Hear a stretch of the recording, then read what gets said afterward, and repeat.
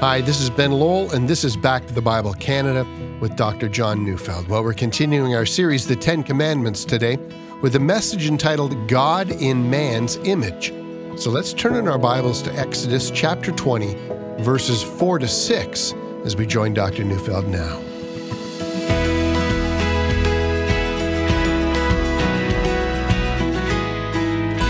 I want to begin by telling the story about the late Paul Newman. Now, if you don't know who he was, Paul Newman was an actor, and according to many women, he was a heartthrob. And so the story is told about a woman entering a Haagen-Dazs store in Kansas City for an ice cream cone back in 1990. And after making her selection, she turned and found herself face to face with Paul Newman. He was in town filming the movie Mr. and Mrs. Bridge.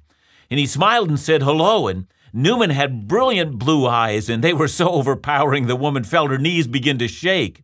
And she couldn't think of one word to say. She managed to pay for her cone, and she left the shop. She'd acted like a fool. Her heart was pounding.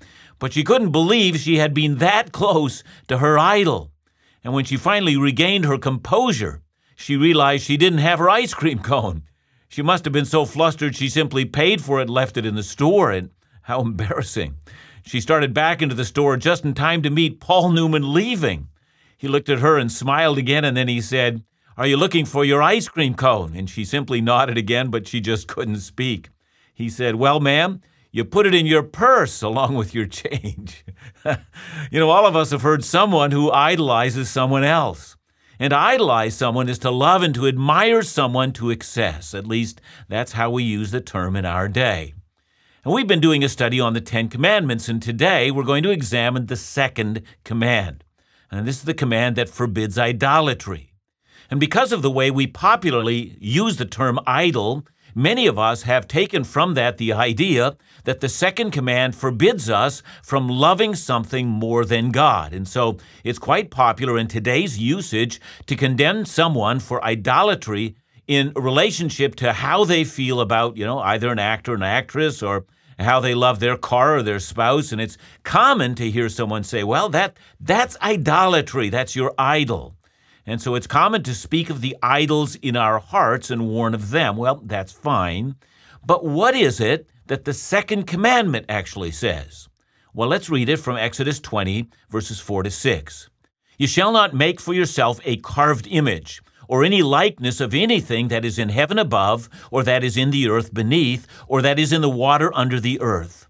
You shall not bow down to them or serve them, for I, the Lord your God, am a jealous God, visiting the iniquity of the fathers on the children to the third and fourth generation of those who hate me, but showing steadfast love to thousands of those who love me and keep my commandments." And so that's the second commandment. But what is it? And how do we understand it? It was Thomas Watson. He was a Puritan writer, writing in the 17th century, and he said, "In the first commandment, worshiping a false god is forbidden. In this, however, the second commandment, worshiping the true God in a false manner is forbidden." In other words, anytime we make a representation of God, a carved image, a likeness, a picture, a statue, or any other representation of God, anytime we do that, we break this command. The second commandment forbids us from representing God in a physical fashion. But why? Why is that so important? Well, J.I. Packer put it this way. He said, "We must be clear here. Today's idea is that the great divide is between those who say, 'I believe in God in some sense,' and those who cannot say it in any sense. Atheism is seen as an enemy, paganism is not, and it is assumed that the difference between one faith and another is quite secondary. But in the Bible, the great divide is between those who believe in the Christian God and those who serve idols, gods, that is, whose images, whether metal or mental, do not square with the self-disclosure of the Creator." Now, by giving that quote, I'm getting ahead of myself, and you'll have noticed that Packer talks about those who have some kind of a mental depiction or a mental image of God. And that, says Packer, is idolatry as well. But again, as I've said, I'm getting ahead of myself. Let's concentrate on physical things made of wood, stone, or any other thing. Why is this wrong? I mean, why does God make a law forbidding it? And by the way, some of us might be surprised by that. Many of us have never understood the difference between the first and the second command. So let's understand the difference. The nations around Israel all had idols or physical depictions of their gods and goddesses, but the prohibition against worshiping those gods and their depiction is covered in the first command, you shall have no other gods. The second command is a command against creating a depiction or representation or image of the God of Israel. That's what Packer's talking about. Packer believes that the problem the Scripture addresses in the second command is the problem of those who create a picture or a likeness of God. Listen to Moses' explanation in Deuteronomy 4:11-18. And you came near and stood at the foot of the mountain while the mountain burned with fire to the heart of heaven, wrapped in darkness, cloud, and gloom. Then the Lord spoke to you out of the midst of the fire. You heard the sound of words, but saw no form. There was only a voice. And he declared to you his covenant, which he commanded you to perform, that is, the 10 Commandments. And he wrote them on 2 tablets of stone.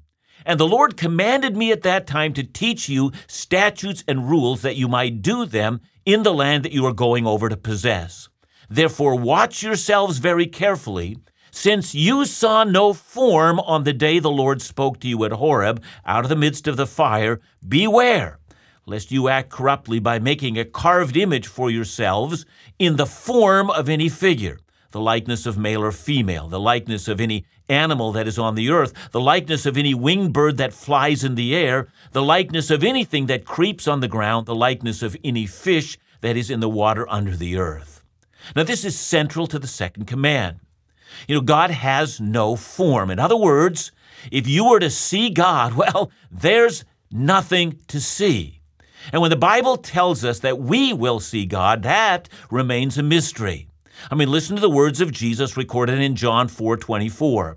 God is spirit, said Jesus. God is spirit means he's non-corporal. He has no body. I know that someone is going to say, well, wait a minute. What about the prophet Isaiah? Didn't he say, I saw the Lord? Well, yeah, in fact, Isaiah says so in Isaiah 6, but later on in John 12:41, John the Apostle interprets that statement for us. He tells us that what Isaiah actually saw was Jesus himself. See, that's the mystery. The God who has no body, the God who has no form, the God who is not flesh would, through the second person of the Trinity, take upon himself flesh. See, if it were not for the Son taking on human flesh, we would have no image at all. The Son now is the image of the invisible God. Notice, God is invisible, so that's the key. If in your mind you imagine God as a white-haired man sitting on a throne, you, sir or ma'am, you're an idolater, whether or not you make a graven image. The idolatrous image already exists in your mind. God is spirit, and those who worship him must worship him in spirit and in truth. You must make no image. Indeed, as Packer has said, no metal or mental images of God is acceptable. Banish it from your mind. It is, according to Moses in Deuteronomy 4:16, acting corruptly. It's immoral. It's sinful. Now, I might be tempted to add other of God's attributes here, such as his omnipresence, that he is present to all spaces at all times, but I fear I might get too far afield.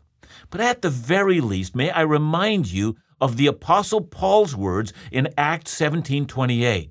He said of God, in him we live and move and have our being. That is to say, God is not in human form, nor is he contained in human spatial limitations. But I commend to you a thorough and biblical study of the attributes of God.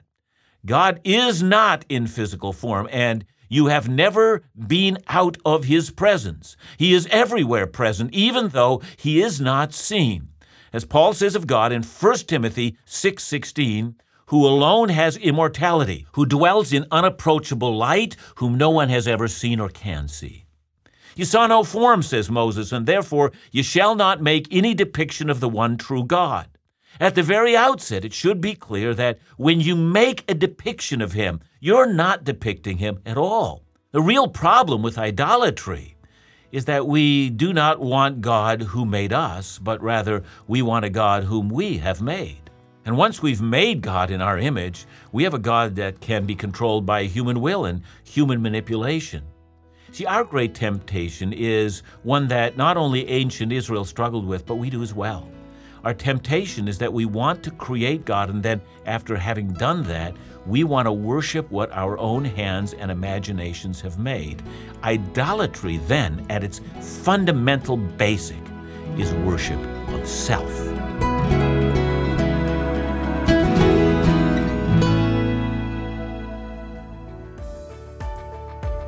This past month was Back to the Bible Canada's International Ministry Month. So on behalf of everyone at Back to the Bible Canada and our international partners, we want to express our appreciation for the gracious gifts that were given to sustain and grow the impact upon these global Bible teaching efforts. The international ministry programming and resources are sent to our partners every month, ensuring a consistent flow of excellence in trustworthy Bible teaching. So please continue to pray and continue to consider how you might support these international initiatives. So call today for more information on International Monthly Partnership or to offer your gift at 1-800-663-2425 or visit backtothebible.ca.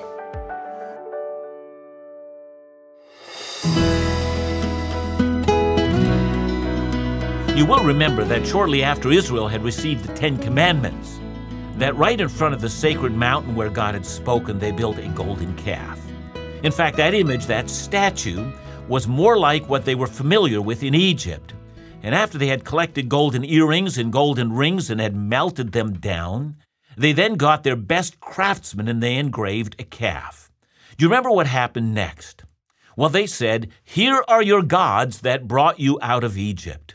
In other words, they were not denying that God had devastated Egypt by 10 plagues, or that he had parted the Red Sea and brought them out. They simply made an image, a depiction of God with which they were familiar, so they could see God among themselves, this depiction of God. Now you might say, I'd never do that.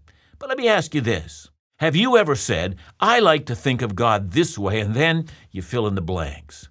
Hear me, if that's you in your prayer life or in your imagination, you imagine God in a way that's not spirit but is corporal, that is bodily, either in the image of a man or an animal or some physical thing, then you, my friend, you are an idolater and you're no better than Israel in front of the golden calf. You've reduced God to a level of your understanding, and worshiping a God of your understanding, it's like worshiping yourself.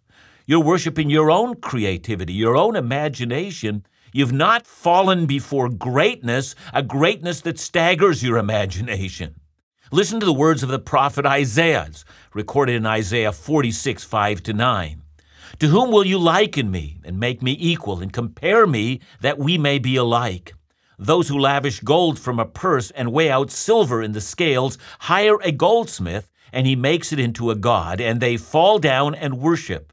They lift it to their shoulders, they carry it. They set it in its place, and it stands there. It cannot move from its place. If one cries to it, it does not answer or save him from his trouble. Remember this and stand firm. Recall it to mind, you transgressors. Remember the former things of old, for I am God, and there is no other. I am God, and there is none like me." In other words, there is no likeness to me. There's no image that represents me. God is in a category by himself. There are no comparisons. You might say, well, wait a minute, why is that so important? Why make such a federal case about this? Some time ago, I had a student who asked me exactly that. She said, what's the harm in people conceiving of God as they want to? If it makes them happy and if they become better for it, surely God wouldn't be opposed to that. Well, yes, he would. And here's why. Look again at Exodus 20, verse 5, where it says, "For I, the Lord your God, am a jealous God." I know this concept is surprising to many. Isn't God love? Well, yes. But for those who live in our culture, we think of love as permissive love that allows us to do whatever we want. That's how so many of us understand love. But in fact, God doesn't have a love like that. Indeed, God's love is a jealous love. So what does that mean? Well, Ezekiel 39, verse 25, God is speaking and tells Israel, "I will be jealous for my holy name." So what does he mean? Now, the answer seems to be that everything that God does, he does for a reason. But what is his reason? Well, for instance, in Isaiah 43, verse 7, he tells us that he created us for his glory. In Psalm 25, verse 11, he tells us he redeems us and forgives us for his name's sake. In Psalm 23, verse 3, he leads us in paths of righteousness for his name's sake. In 1 Samuel 12:22, he will not forsake his people for his name's sake. In Isaiah 37:35, he defends Jerusalem for his name's sake. In Isaiah 48, verse 9, he holds back his wrath for his name's sake. In fact, Isaiah 48, verse 11 says it so well. He says, for my own sake I do it. How should my name be profaned? My glory I will not give to another. Wow. And please bear with me a bit longer. Have you ever wondered why it's okay for God to act this way, and it's not okay for us to act this way? So, for instance, whenever we meet a human being who does everything to advance the greatness of his or her own name, who's constantly jealous for his or her own name, well, we don't think that's a good trait. We think that person, well, is a narcissist. It's always bad. So why does God say he's jealous for the sake of the greatness of his name? How can God be jealous for his own sake and glory? And we think, well, it's just okay, and more so that God's jealousy is what makes us know that he loves us. See, the answer to this conundrum has everything to do with the word glory. The word glory has something to do with the worth of something. Let me tell you something about you. You don't have much glory. You don't have infinite worth. If you ceased to exist or went into eternal hell, the universe would not stagger under that load. So if you do things for the glory of your name, you're a liar, you're an egomaniac, because you are not great enough to do things for your name. But God is of infinite glory. If he ceased to exist, which, by the way, is not possible, but if he did, the universe would cease to exist, for he not only created all things, but he actively sustains or actively holds all things together, moment by moment. His splendor is ultimate. Words can't express what and who he is. His beauty is staggering. His righteousness is complete. His wrath totters the created order. He is in a category by himself. What can be compared to him? Now listen. It was the great Middle Ages theologian Anselm who said, God maintains nothing with more justice than the honor of his dignity. And Jonathan Edwards, the great preacher and evangelist, said, God regards himself infinitely above his regard for all other things. Theologian Daniel Fuller, who is my mentor, used to say, all God's energy and the intensity of his feeling is fully directed towards delighting in the worth of himself. Why? Because God knows, in fact, he knows this objectively. He knows it as surely as 2 + 2 = 4, that he is worth infinitely more than the sum total of all other things. And it is not until you realize that you will be astounded by the thought that this altogether transcendent and holy God loves you. God is jealous, and that means at least 2 things. First, it means that God demands that he be worshiped. It's immoral not to worship him. To worship him is the duty of every man or woman. If you do not worship him as he truly is, you're depraved. You failed in the fundamental responsibility of what it means to be human. He demands to be worshiped because to worship him is righteous. Failure to worship him and to be thankful in his presence, failure to acknowledge him who has given you life and breath and everything else, failure to acknowledge and bend the knee is a crime. It's a sin. It's a breaking of law, which is shocking and profoundly evil.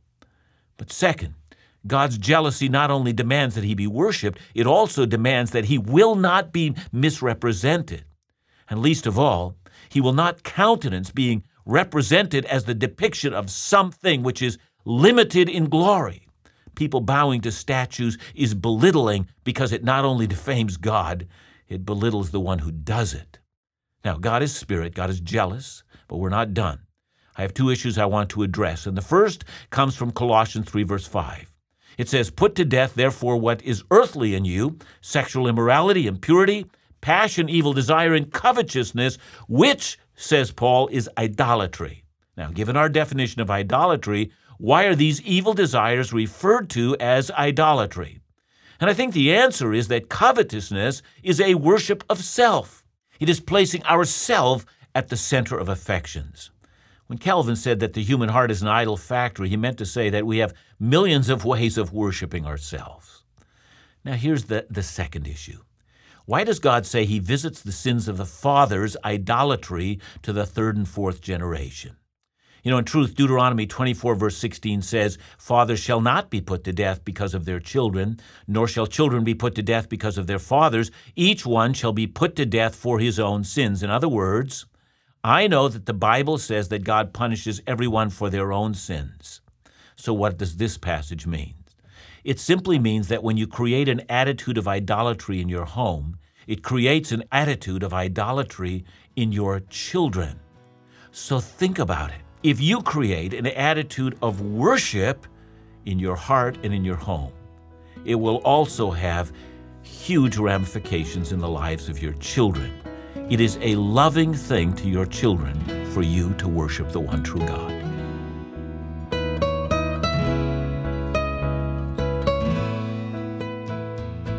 John, thanks so much for your message today.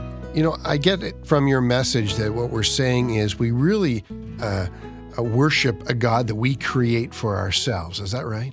Yeah, that's, whether or not we make that idol so that it looks in a figure of some sort, wood and stone, which, really was a part of the world in which the Bible came about. I mean, everyone had these depictions of gods and goddesses, and, we tend not to have that today, but it's fascinating to find out how often individuals have a profoundly unbiblical view of God, and they prefer their image of God outside of the revelation of the one true God that we find in Scripture.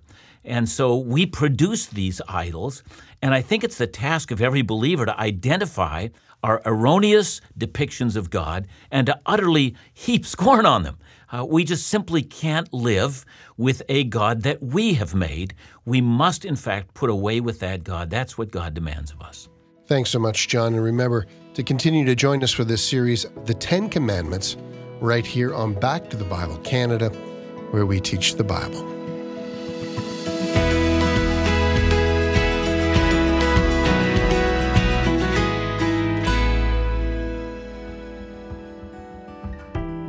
Some things don't mix.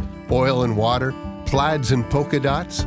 It's not that these couplings never occur, but our minds don't really readily pair them. The same holds true with our pains and joys, both expected, but we rarely consider them as simultaneous. But God adjusts our thinking. The Bible reminds us that joy can be found in trials, and our tears can be turned into laughter. It's not instant, automatic, or self-generating, but a matter of God's grace working within us, like gold refined in fire. Joy can be found in the midst of struggle.